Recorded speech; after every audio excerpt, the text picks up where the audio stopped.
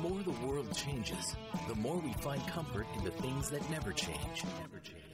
This is Rabbi Daniel Lapin On Demand on the Blaze Radio Network. Welcome, all you happy warriors. Welcome to the Rabbi Daniel Lapin Show, where I, your rabbi, reveal how the world really works. Thanks for being part of the show, and thank you so much for helping to tell other people about the show. You're doing an absolutely bang-up job on that, because our numbers just keep rising and rising, which fills me with delight and enthusiasm and propels me to higher efforts. And at the same time, it makes it possible to do more on the show as well. So I really very much appreciate all of that. And, of course, when I think of you all as happy warriors, it doesn't mean that I believe you're all walking around with inane grins on your faces and clown hats on your head and jumping up and down in demonstrations of being happy.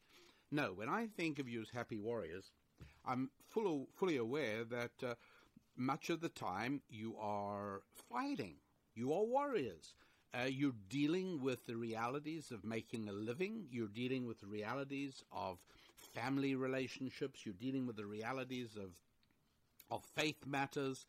You're dealing with challenges on many different areas that I can only but think of. And in spite of that all, you are filled with a deep sense of happiness. I'm not going to say contentment, because contentment is what you find in that admirable creature, the cow, in a sunny, grassy meadow on a fine day. And the cow can safely be said to be content. I don't think we human beings ever want to be content, but we do want to be happy. And happiness is not an external matter, it is an internal matter. I think many of you have already heard me talking in the past about the time I must have been maybe 8 years old when my mother didn't like the way I was whining around and sulking around, and she stopped doing what she was doing, and she said, "Now stop that, you've got to be happy now." And I said, "Well, if you want me to be happy, get me a motorcycle." And at that point, there was a whack, and I walked around with the mark of 4 fingers on my cheek for the next few hours. She wasted no time letting me have it. And after I had recovered from the absolute shock of being slammed on the side of the face like that, my mom took no nonsense, or prisoners. She then explained that my happiness is not her responsibility, it's my own responsibility. And that's really what we're talking about here. We are engaged in challenges. We are constantly trying to overcome tribulations and to triumph. And none of that is easy, but happiness is a prerequisite for the fight. That is what I mean by calling you happy warriors, which I do with enormous respect and considerable affection. Now, the State University system of New York is a huge educational institution. It involves well over 500,000 students. It's about over 600,000 students. Do you know how many professors and teachers and faculty members? Nearly 90,000. Can you imagine? I mean, is this a good thing? Well, wait and listen, and you'll make your own mind up. The most important, the flagship campus. It's got 4 main campuses. The State University system in New York, which I think is the biggest state university system in the United States, and it's got 4 main universities: Albany, which is the state capital up the Hudson River, Binghamton, then it's got a campus at Buffalo, and maybe the flagship is called Stony Brook on Long Island. So it's the one that's nearest to Manhattan, and certainly I think the one they consider to be very, very important, very central. And they graduate a huge number of students that pass through the system. Well, they have a professor of economics. She's a woman who ranks fairly high in the university. Her name is Stephanie Kelton. She looks, she's probably about 50 or thereabouts in age. And I hope she's not like really 40 and listening to this and gets very irritated at me. But all I can say is that if she does get irritated at me for that, it will soon shrink into insignificance with how annoyed she'll be at me with what I now have to say. Well, it turns out that Stephanie Kelton at New York State University at Binghamton, at Stony Brook, says the following. It started off as a tweet on her Twitter feed, but I followed it up thereafter, and this turns out to be very much a part of her thinking. As a matter of fact, she actually was the chief economist for the Democrats on the U.S. Senate Budget Committee. So she's pretty influential. Her word is taken to be, if you'll pardon me, gospel. And here is the short message she communicated on Twitter. As I say, it was not hard to follow this up and discover that this theme reoccurs in her lectures and in her writings and in her television appearances regularly, frequently, and repeatedly. But here are the exact words she used. No one makes, emphasize, no one makes $1 billion. You take $1 billion. You take it from your workers. Hi, Jeff, Jim, and Alice. You plunder it from the environment. What's up, Charles and David? You strip it using patents and protections. Looking at you, Bill. And it's signed Stephanie Kelton, Professor of Economics and Public Policy, State University of New York at Stony Brook. Okay, no one makes $1 billion. You take $1 billion. You take it from your workers.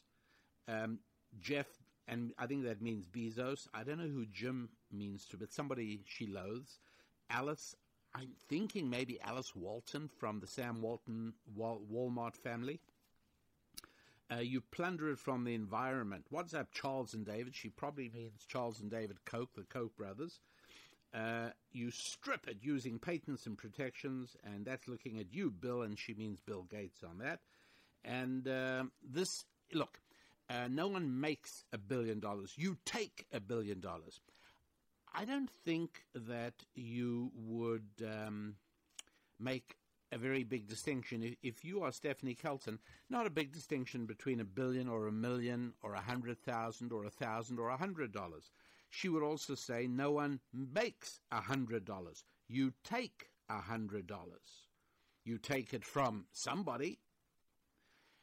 And this is at the heart of a fundamental conflict between the two sides in the culture war, striving for the future of America.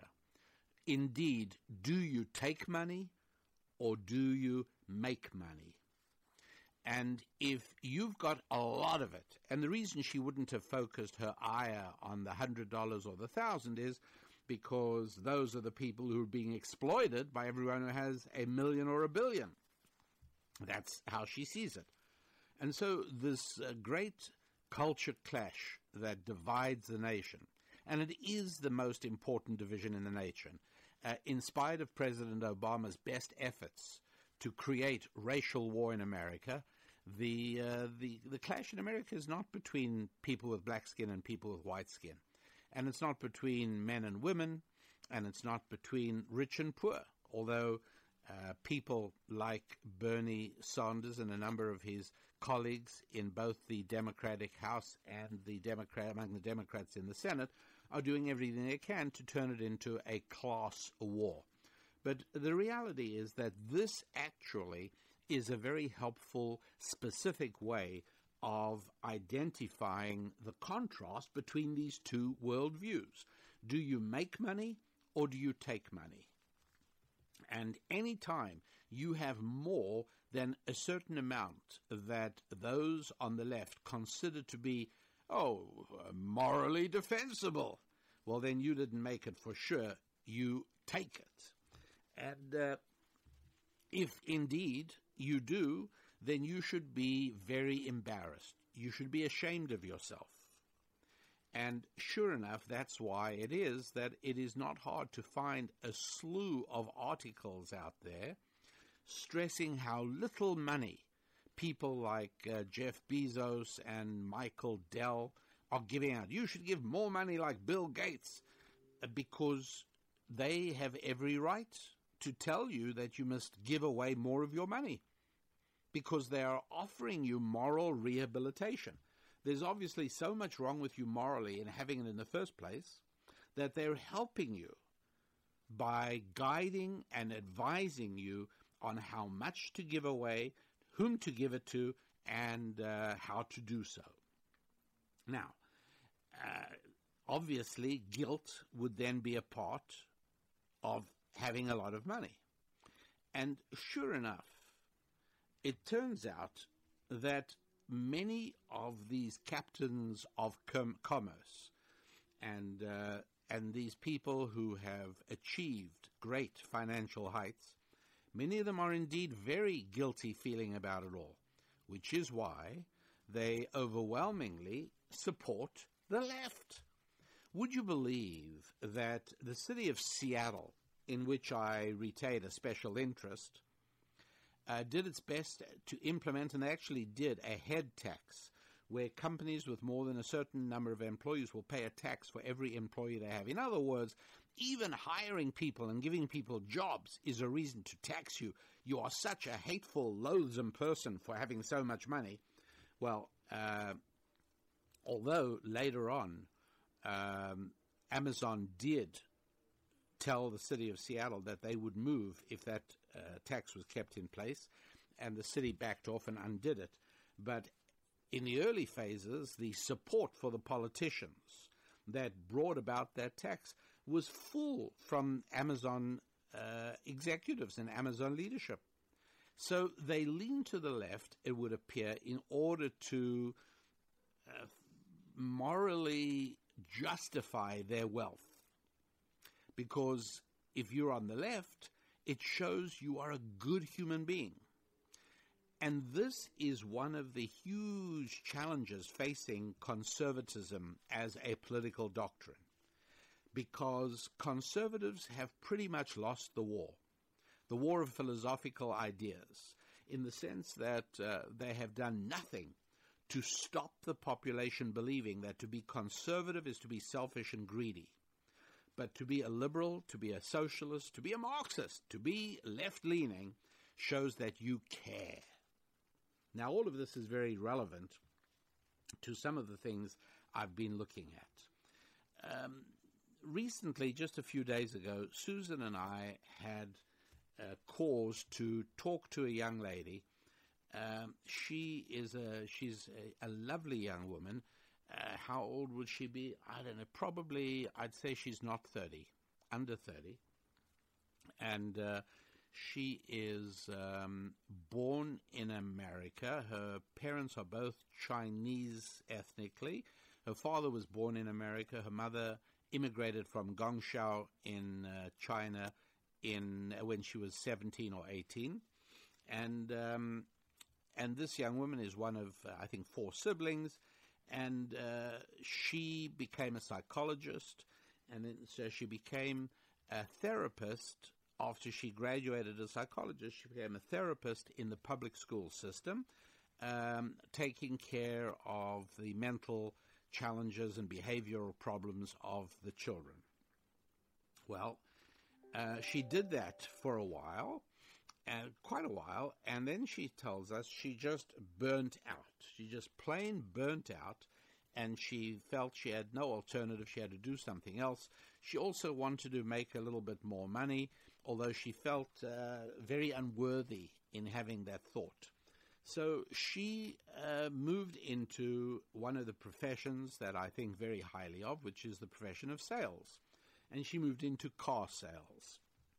And she said of the 4 people that joined the dealership at the same time she did as trainee car sales professionals, the three others quit quite early. One was let go, she said, because he knew it all. The sales manager felt he couldn't teach him anything.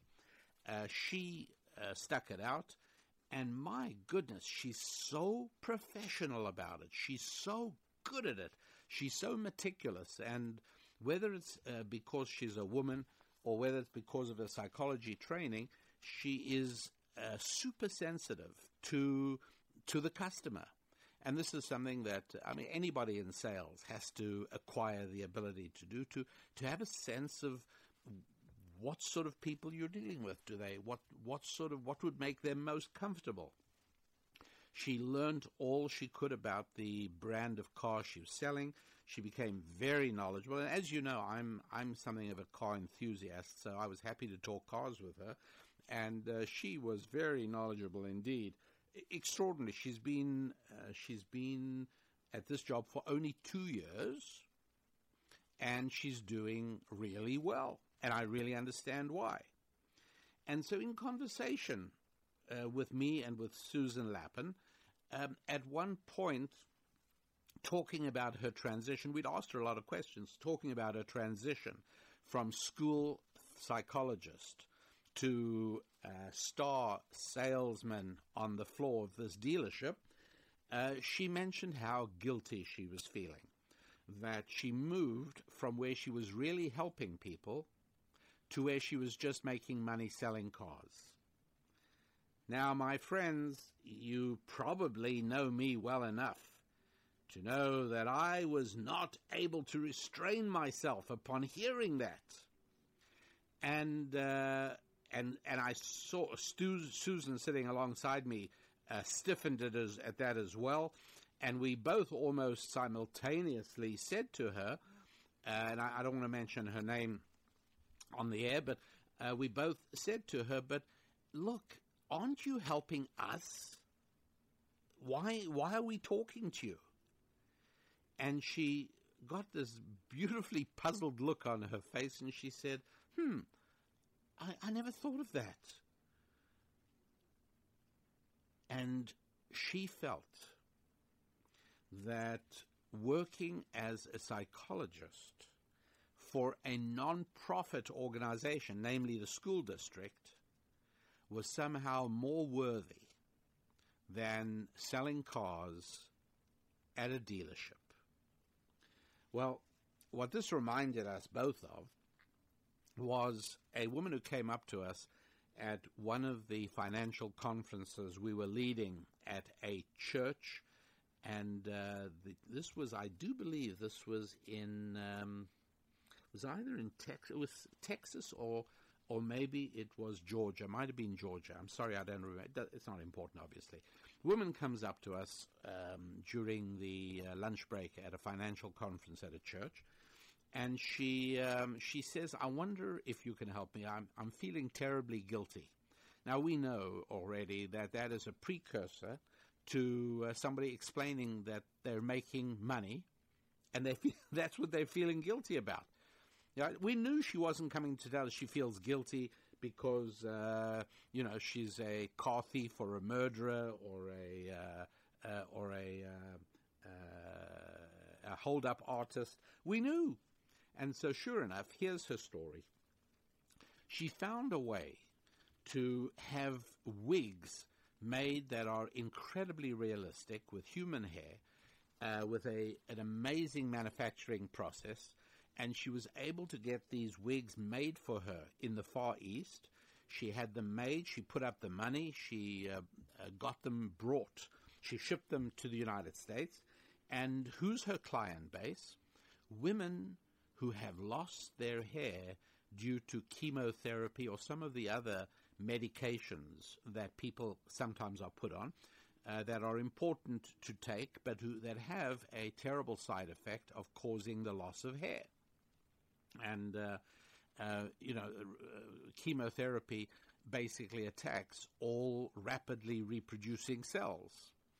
And obviously cancer is caused by rapidly reproducing malign cells, but the radiation therapy has no way of discerning between good cells and bad cells, and very few cells in the body multiply more rapidly than the cells in the hair follicles, where the blood flow gets converted into the production of hair.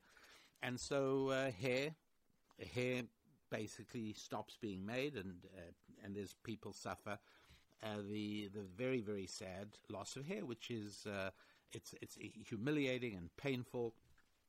So this woman comes up with fantastic wigs, affordable at a great price, and she makes her market women who've suffered from hair loss, and she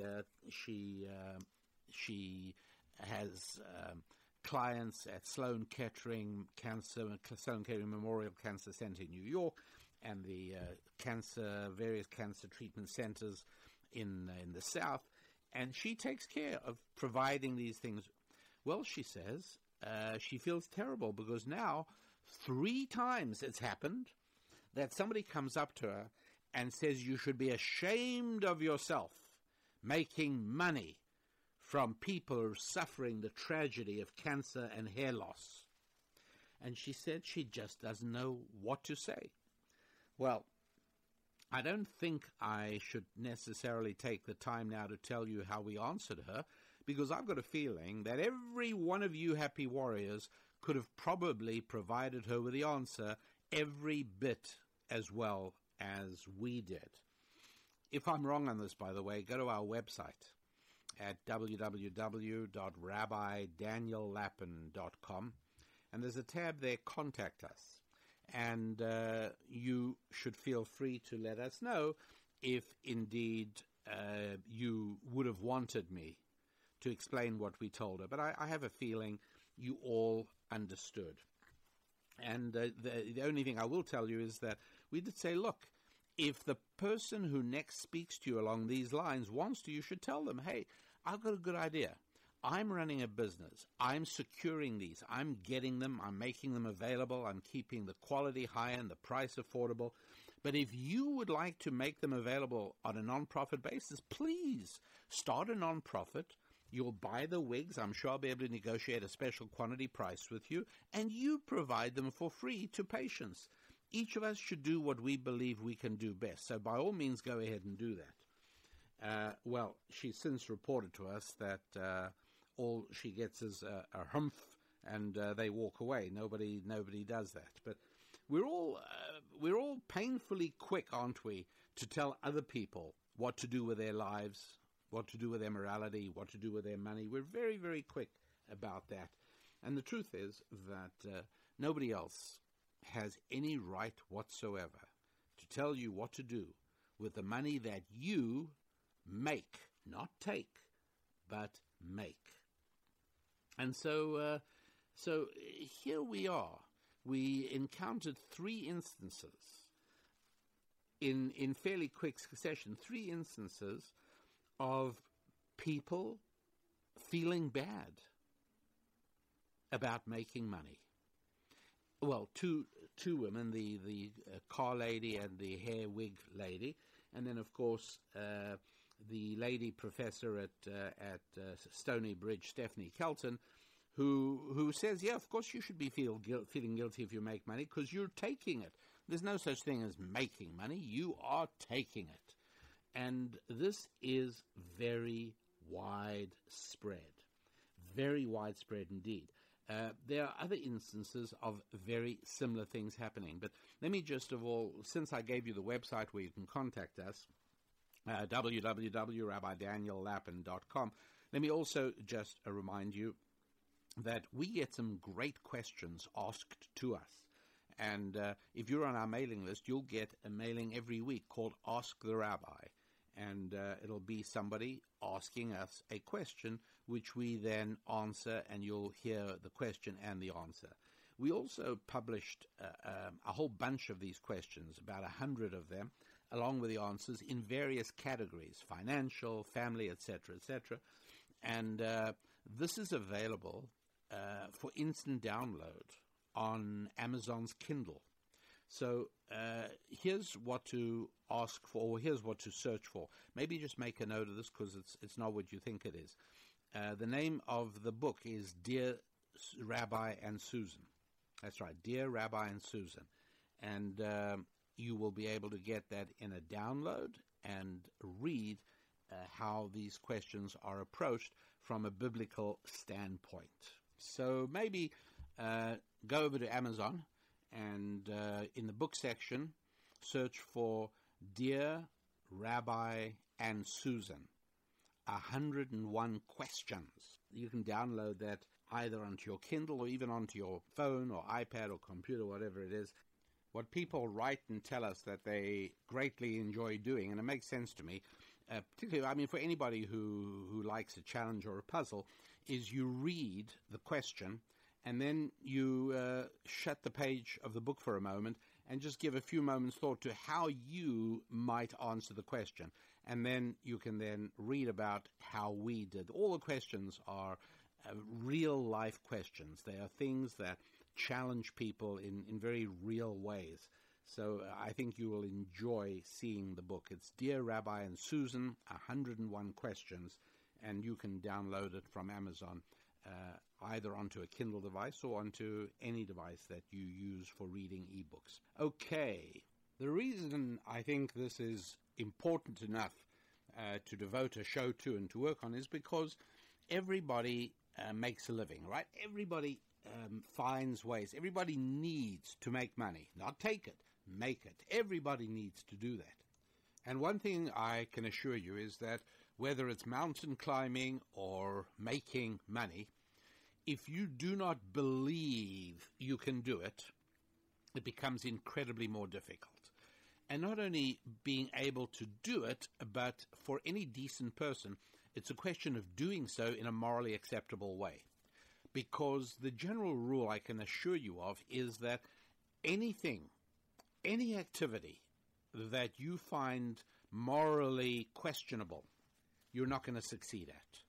Nobody can ever succeed at any activity that they consider to be in their hearts morally reprehensible. You just can't do it.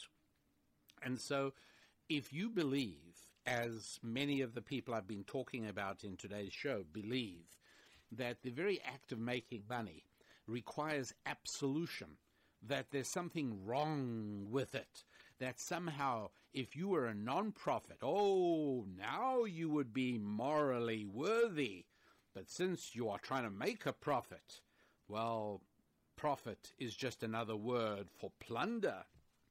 And so that greedy rapaciousness, which is a part of your being, well, you buy into any of that, you really are not going to make money. So if you are experiencing any financial challenges, one of the things you really ought to look into deeply into your heart is there a part of you that has been successfully indoctrinated by secular culture into believing that somehow making money is reprehensible, that somehow making money is not really anything you're making. It is, after all, taking, and everybody knows taking is wrong.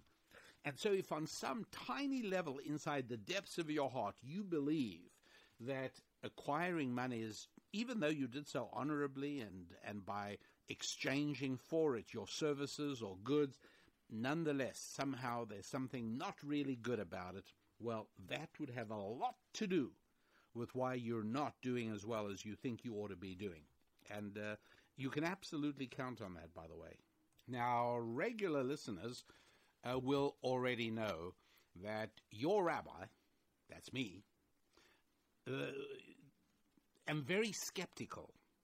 I'm very skeptical about studies, polls, research says, experts claim, studies reveal. I'm very skeptical about all of that. I really am. But sometimes they are more useful for showing what people are interested in. In other words, I didn't have trouble finding, and again, basic internet research, what do people in general think about business?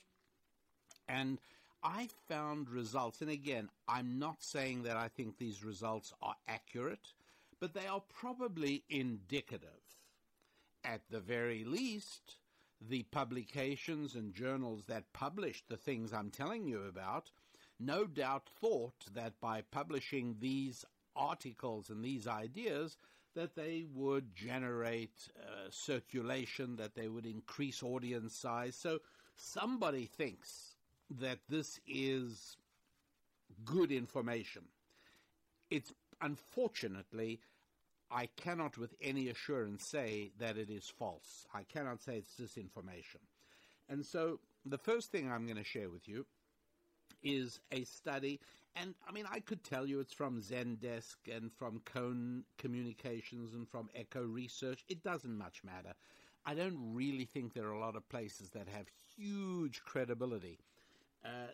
The difference would be, when the research is done by a company where there's real money at stake. And then, they're not fooling themselves. An advertising agency sometimes does research. And when somebody has skin in the game, when somebody has money at stake, they're a lot more careful. It's one of the huge problems with government prosecutions, by the way. Ordinarily, a lawyer has money at stake. And so very often people go into a lawyer and say, I want to sue this guy. I'm ready to sue the pants off him. I told him I'm going to see him in court. And the lawyer says, look, I'm not going to take this on contingency. You're going to have to pay me because I don't think you're going to prevail. I really don't. And so finally, coolness begins to steal over the plaintiff because money's at stake, and you begin to realize, okay, in federal and state prosecutions, the prosecutors are government lawyers, and they have nothing at stake. They can prosecute somebody for something. They can even discover, as in several cases I personally know about, they can even discover that the person they're prosecuting actually was not guilty of this. And for reasons of political prestige and for various other reasons having nothing to do with law or with justice, they will not stop the prosecution. And it can cost millions of dollars worth of fees, but it doesn't make any difference because they're government lawyers. Whether they succeed in their prosecution or not, they still get paid. That's what happens when people do not have any skin in the game, where there's no money up at risk. And I'd really like to see a rule, fat chance, right? You're going to laugh at what I'm going to say, and you're going to say Lapin must have been smoking something. But I haven't, other than perfectly good cigars, not of the Cuban variety. And I'll tell you what I'd like to see is that government prosecutors would have to pay a penalty, a small percentage of the costs involved when they lose a prosecution. And there's got to be something to bring justice. There's got to be something that establishes some form of risk. If you launch a malicious prosecution against a citizen with the full power of the United States government behind you, there's got to be some downside when a court throws it out. You can't destroy people's lives and then, carry on, go to your tennis club as if everything is normal. That's just plain evil. That's all there is to it. So at any rate, here's a study and a survey. And as I say, the people who published the survey do not have any money in it, so I don't know. But for what it's worth, and I do think it's indicative, even though I won't buy the numbers, but the numbers say 94% of consumers think that businesses must, quote, give back to society. 94% of consumers think businesses should. Well, look, I don't doubt for a moment that if I walked in to a 12th grade in almost any American public high school, and I spoke to the students and I said, who of you here think that businesses should not just be about greedy profit, but that they should be giving back to the community? I have no doubt that I could get a rate of 94%, probably more. with the teacher being the first. It would take a much more thoughtful way of framing the question, and it would certainly require very thoughtful people to bring about a more balanced response. Look, to put it bluntly, and I don't even have to apologize for this. This is just a reality. A business has the responsibility of making a profit for its owners, whether it's a privately held business owned by mom and pop, or whether it's a publicly held company owned by shareholders and people who have their 401ks and their retirement plans all invested in various stocks. The company has the responsibility of making a return, a profit for its owners. That's it. Now, the people who work for the company, now, like all the rest of us, like everyone, they have an obligation to give charity, obviously, as individuals.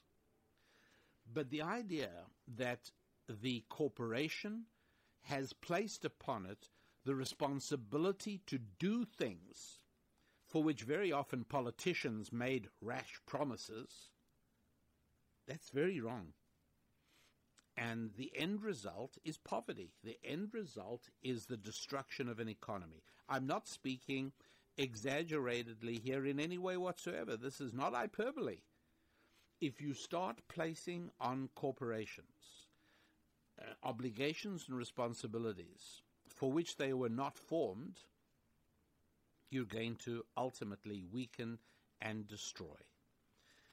Now, when I say it's wrong of corporations to do anything other than try to make money for their owners, of necessity for a corporation or a company or a business to succeed, it's got to also make the lives of its workers and its employees bearable, because otherwise they won't want to work there.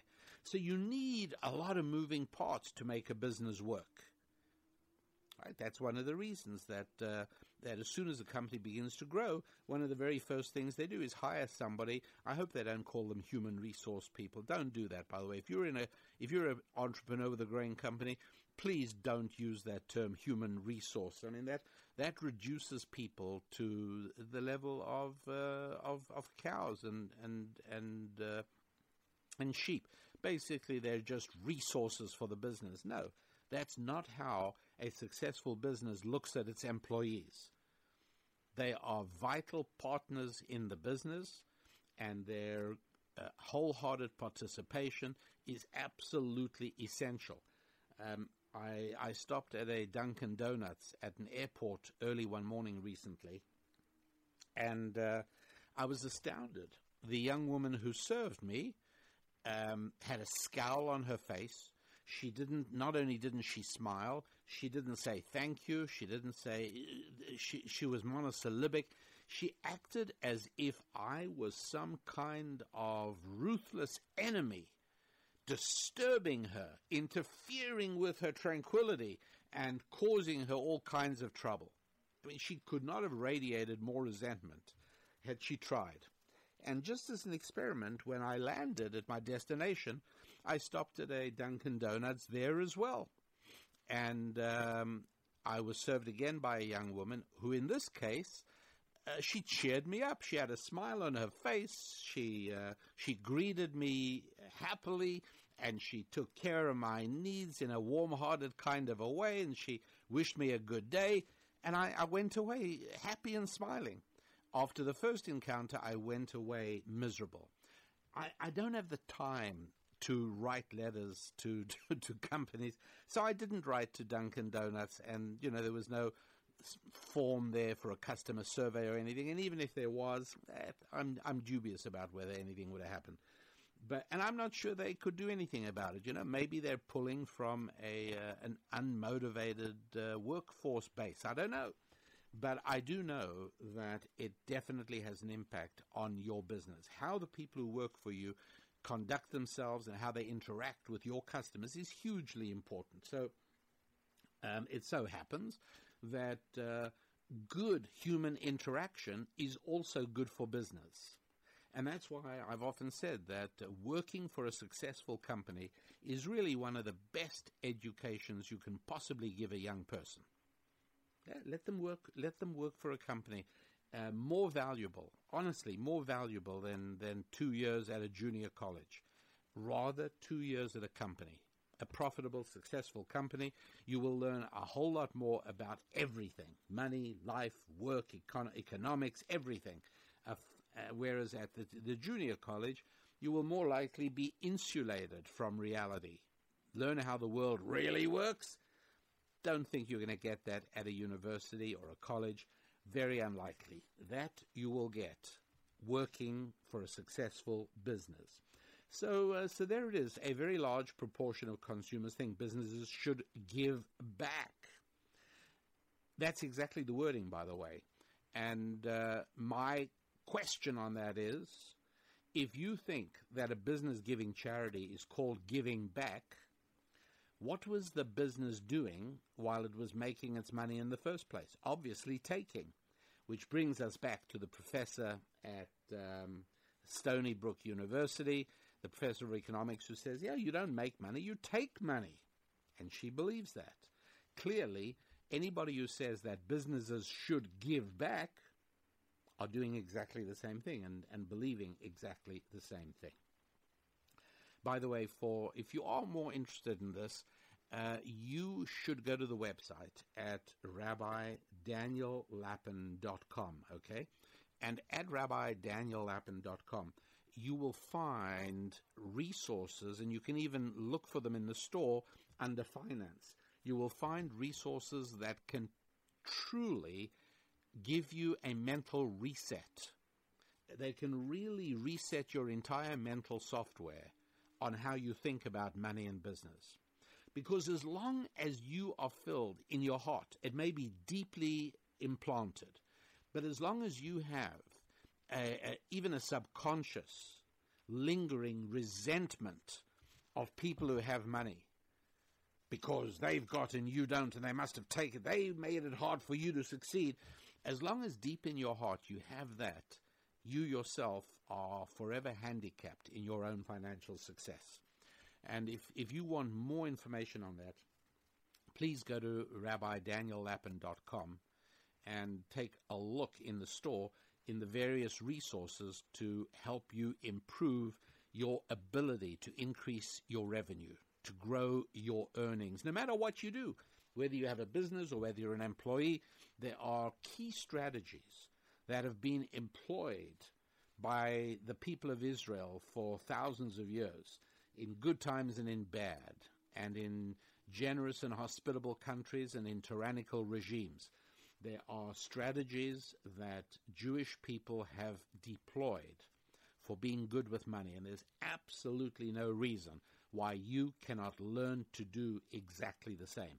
So all of that at rabbidaniellapin.com. You can have a look around there. And you can also make sure that you receive our mailings by being on our mailing list. You can also read past episodes of various things.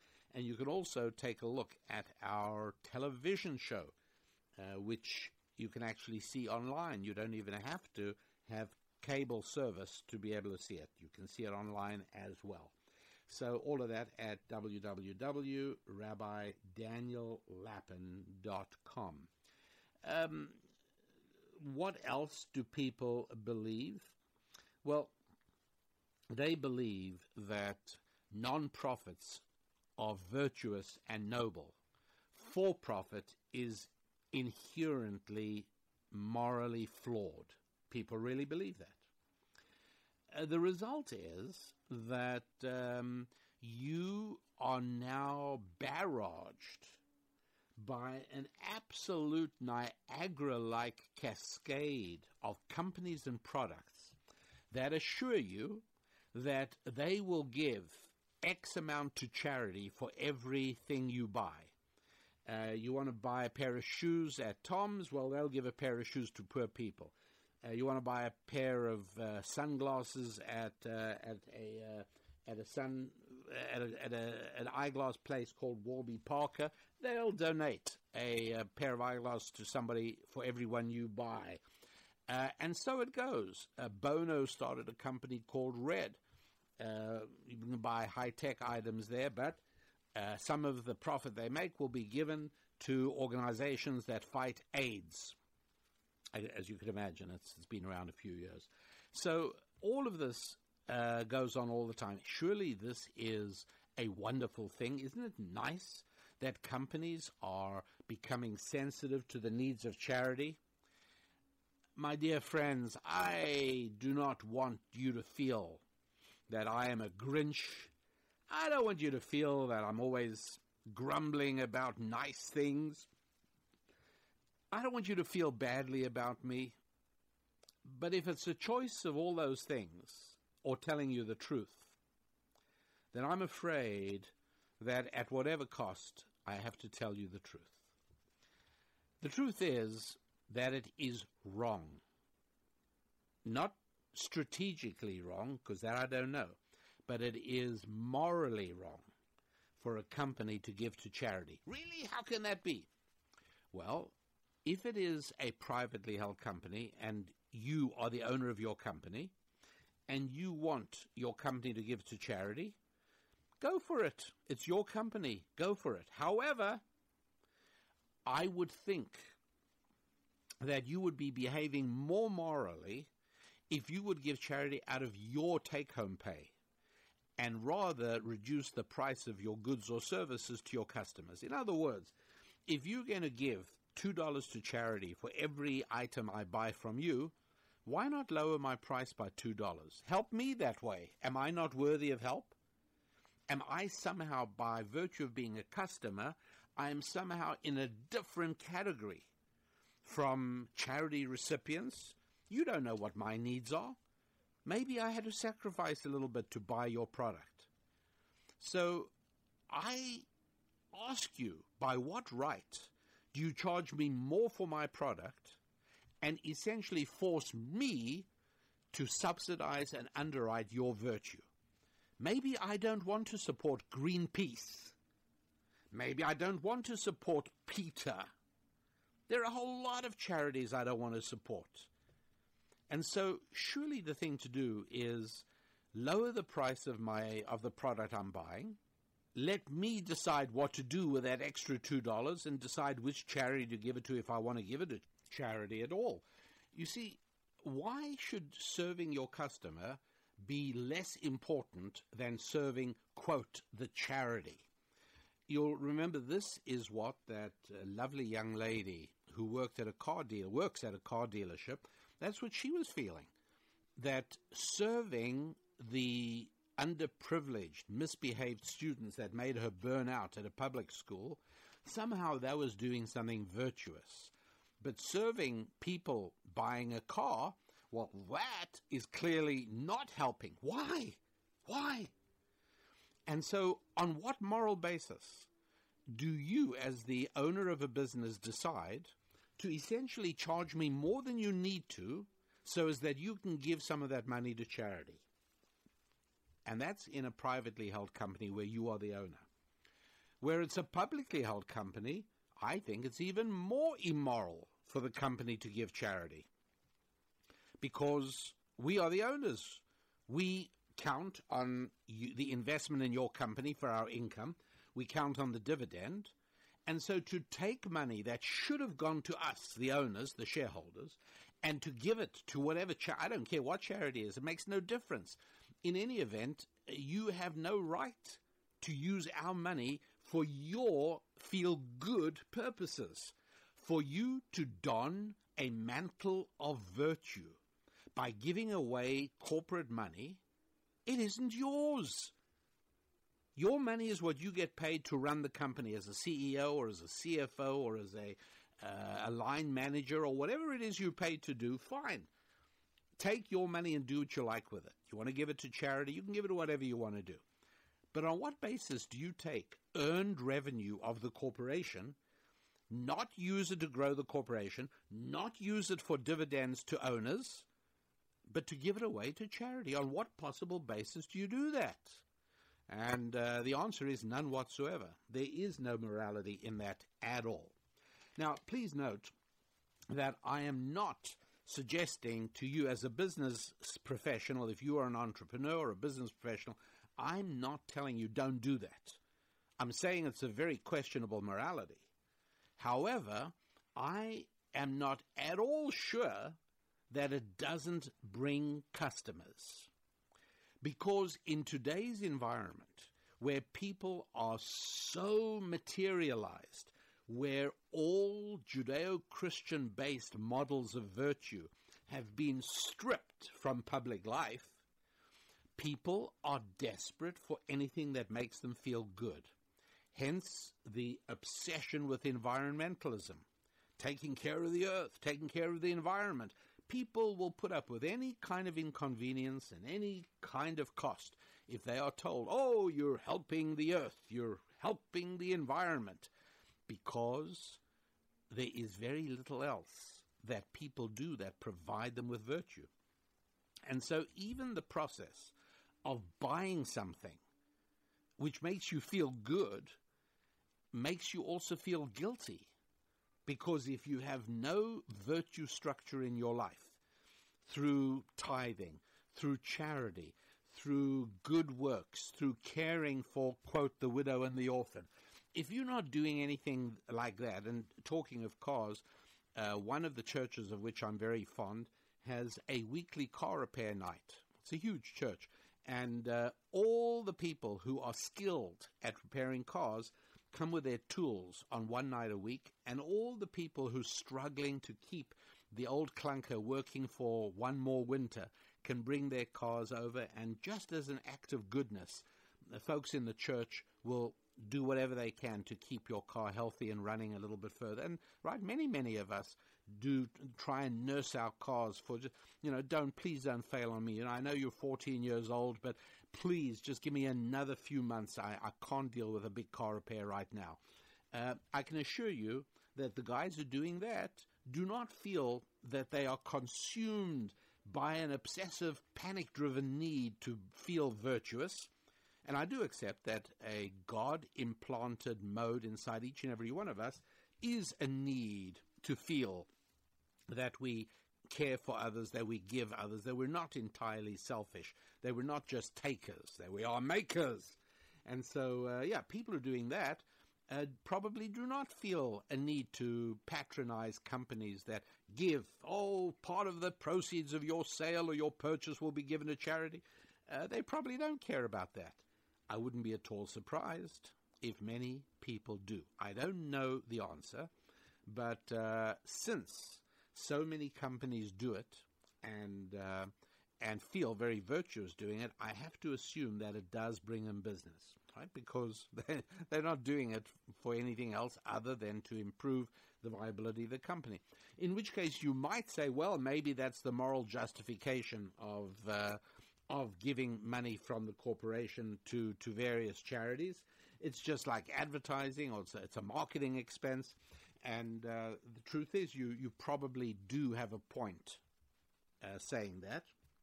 However, that this is an unhealthy trend is without doubt. For a business to be incapable of standing up, looking its antagonist in the eye, and saying, we are doing good in society by making wigs available, by making cars available, by making plumbing services available, by making accounting and bookkeeping services available. We are doing good. We don't need to expiate the sin of taking money by giving to charity. No! If we choose to give to charity, we'll do so as individuals. The company is a force for good in society, as any, or I should say most profitable businesses are. There are exceptions, by the way. I think that pornography businesses are exceptions. I think that therapists and lawyers that specialize in encouraging people into divorce, and yes, there are places like that. There are people and institutions and organizations like that. I don't think they're doing much good for anybody. But for the most part, a profitable company is doing good for society. And the woman who believes that making money doesn't exist, that it's always taking money, where does that come from? Well, once again, my friends, the opening words of the book of Genesis in the Bible is, in the beginning, God created heaven and earth. Ancient Jewish wisdom points out that it could just as easily have said, in the beginning, God created everything. He created all the physical reality around us. End of story. Why the terms heaven and earth? And the answer is because heaven always speaks of the intangible. Heaven always addresses the idea of the spiritual. Earth is earthy. It's real. It's thing you stand on. It's tangible. In the beginning, God created two aspects of reality, the spiritual and the physical. And that is what the opening sentence of Genesis teaches us.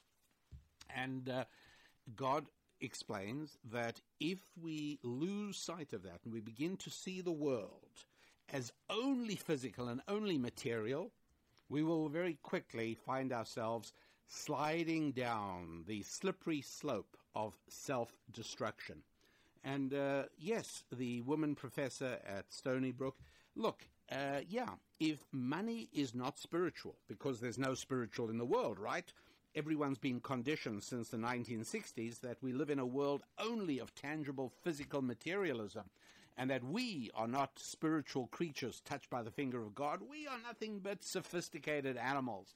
In that case, money is not spiritual, money is also physical. And the general rule of anything physical is that it cannot be in two places at the same time, right? If I have my cell phone and it's in my pocket, it cannot be in your pocket at the same time. If I look and the cell phone is no longer in my pocket and it's in yours, you took it from me. That's what happened. Similarly, if I have money, and now I don't have money anymore, I have a pair of shoes instead of it, but my money is in your pocket, you took the money. You didn't make the money, you took the money. All of that is a completely logical and inevitable result of a materialistic view of the world. And so let's try and remember, God created heaven and earth in the beginning, physical and spiritual. And keeping that in mind can go a long way towards helping us from falling into very destructive traps.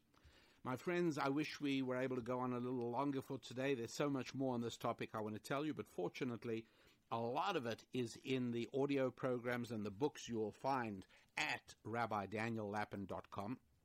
I also think you'll particularly enjoy the book called Dear Rabbi and Susan, 101 Questions. And you can get that on Amazon in a Kindle download. And that really pretty much brings us... Oh, by the way, also remember, at my website, www.RabbiDanielLapin.com, remember, please, drop me a line. Say hello. Let me know how you enjoy it. You can also do so on Facebook, Rabbi Daniel Lapin, or on Twitter, at Daniel Lapin. Love to hear from you and love to know what you're thinking. Until next week, I want to wish you a week of good times. Good times in your relationships with your family, with your friends, good relations with your faith, and yes, with your finances as well. I'm Rabbi Daniel Lapin. God bless. Spilling ancient solutions to modern problems in areas of family, faith, friendship, and finance. This is Rabbi Daniel Lapin on demand on the Blaze Radio Network.